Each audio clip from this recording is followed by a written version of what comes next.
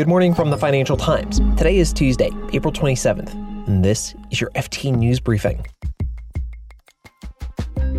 Western countries are rushing to help India as it battles a coronavirus surge. And the oil major Total is struggling after several attacks by insurgents in southern Africa. Plus, the FT's Patricia Nilsson tells us about OnlyFans, the adult entertainment subscription site that has exploded in popularity during the pandemic. There is a suspicion the platform is attracting young people who might not previously have considered making money in this type of way, and I think that's a very interesting question. I'm Mark Filipino, and here's the news you need to start your day.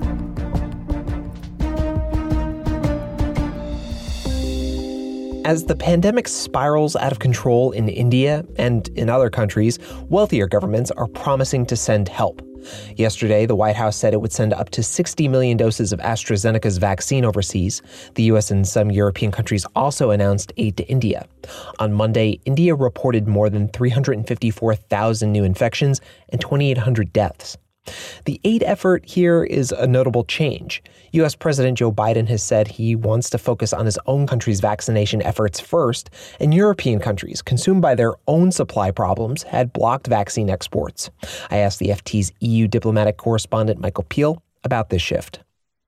Well, Mark, I think we're now seeing in very concrete, brutal terms the outcome of something that has loomed over this crisis from the start, and that is the profound inequality in access to treatments and now vaccines for COVID-19. And the scale of the pandemic we now see in India is a reflection of that. And of course, there are serious problems elsewhere, including in Brazil, and no doubt some one fears in other countries to come too.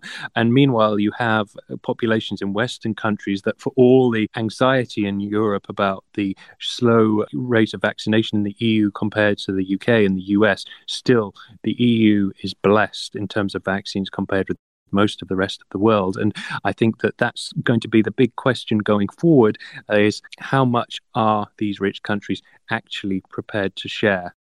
So, Michael, there's all this help going on now, but whatever happened to COVAX? That's, the coalition led by the World Health Organization that's aimed at providing vaccines to countries that didn't have the clout to provide for their own populations.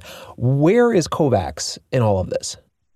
Well, COVAX was set up initially as a mechanism into which the organizers, including the WHO and Gavi, the Vaccine Alliance, hoped all countries would be part of, and that the whole world would source its vaccine through COVAX. Now, of course, that didn't happen.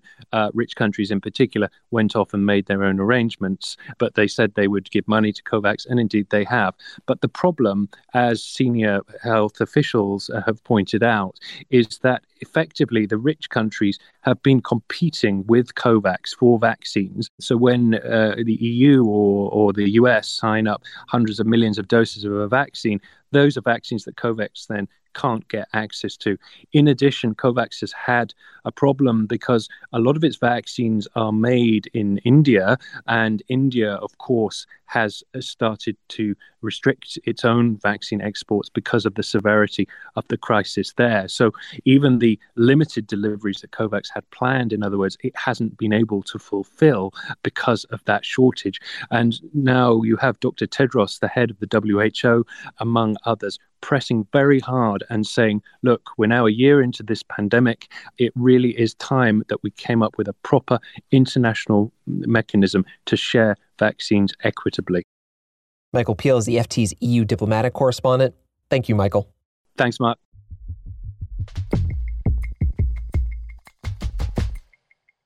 The biggest private investment in Africa has been suspended. The French oil company Total has a $20 billion liquid natural gas project in Mozambique. But after escalating attacks in the region by an Islamic insurgency, the oil company on Monday activated a force majeure clause and put the operation on hold. The company also evacuated staff. Last month, an attack on a nearby town killed dozens of people, including foreign workers. The LNG project would tap into Mozambique's vast offshore gas reserves and could transform the country's economy. But the project's been overshadowed by the insurgency over the past several years, and it's unclear when work will start up again.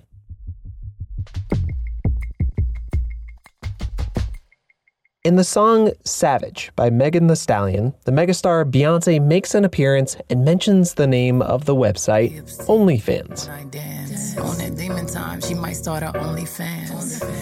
That plug was a huge boon for OnlyFans. So was the pandemic. With so many people at home on the internet, OnlyFans added 100 million users and transactions rose sevenfold to 1.7 billion pounds. The website, by the way, is for celebrities and sex workers to sell subscription content directly to consumers. It's actually a family business.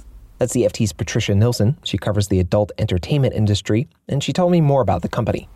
The founder, Tim Stokely, who's now the CEO, he went to his father, who's a former Barclays investment banker, and asked him to borrow £10,000 because he had this great idea. And when we spoke to Tim and his father, Guy told us that, he had lent him money for other businesses in the past, and he vowed that this would be the last time he gave him money. So I guess it was lucky for them that OnlyFans ended up becoming such a success. Yeah. I guess if you first you don't succeed, try again. Patricia, can you give a sense of how big this site is and how fast it's grown? I mean, they have more than 120 million users today, and that's grown from about 20 million before COVID struck.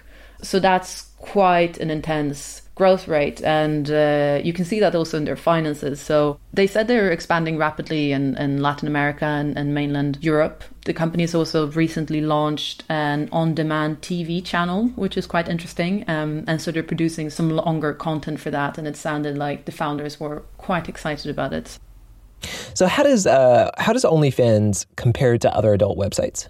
One thing that I think is very interesting is a criticism that OnlyFans faces, which is there is a suspicion that the platform is attracting people, often young people, who might not previously have considered, making money in this type of way. And I think that's a very interesting question.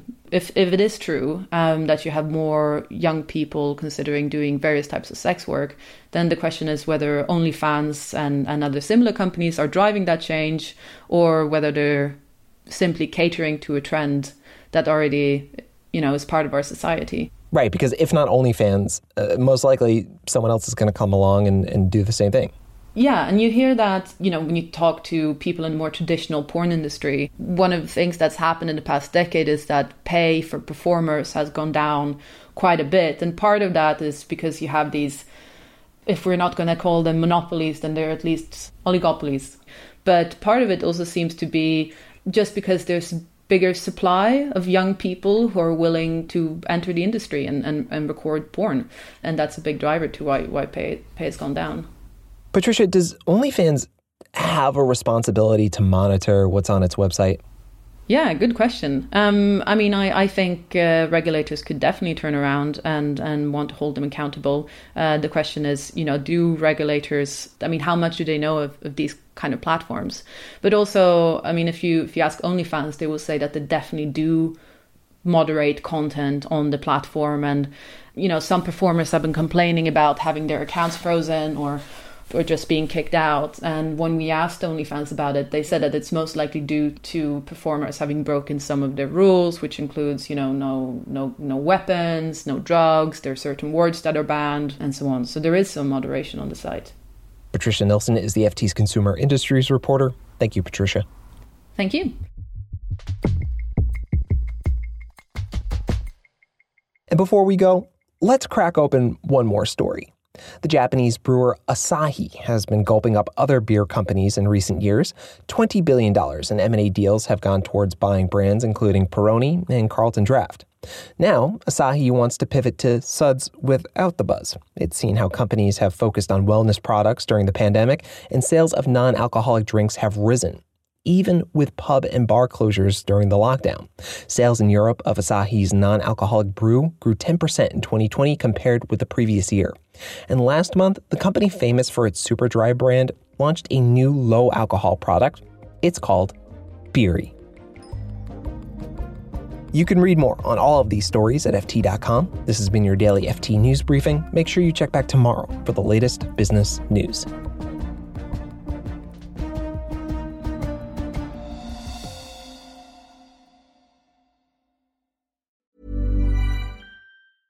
Hi, this is Janice Torres from Yo Quiero Dinero. From a local business to a global corporation, partnering with Bank of America gives your operation access to exclusive digital tools, award-winning insights, and business solutions so powerful you'll make every move matter. Visit bankofamerica.com/banking for business to learn more. What would you like the power to do? Bank of America, N.A. Copyright 2024. Even when we're on a budget, we still deserve nice things. Quince is a place to scoop up stunning high-end goods for 50 to 80% less than similar brands. They have buttery soft cashmere sweaters starting at $50, luxurious Italian leather bags, and so much more. Plus, Quince only works with factories that use safe, ethical, and responsible manufacturing. Get the high-end goods you'll love without the high price tag with Quince. Go to quince.com/style for free shipping and 365-day returns.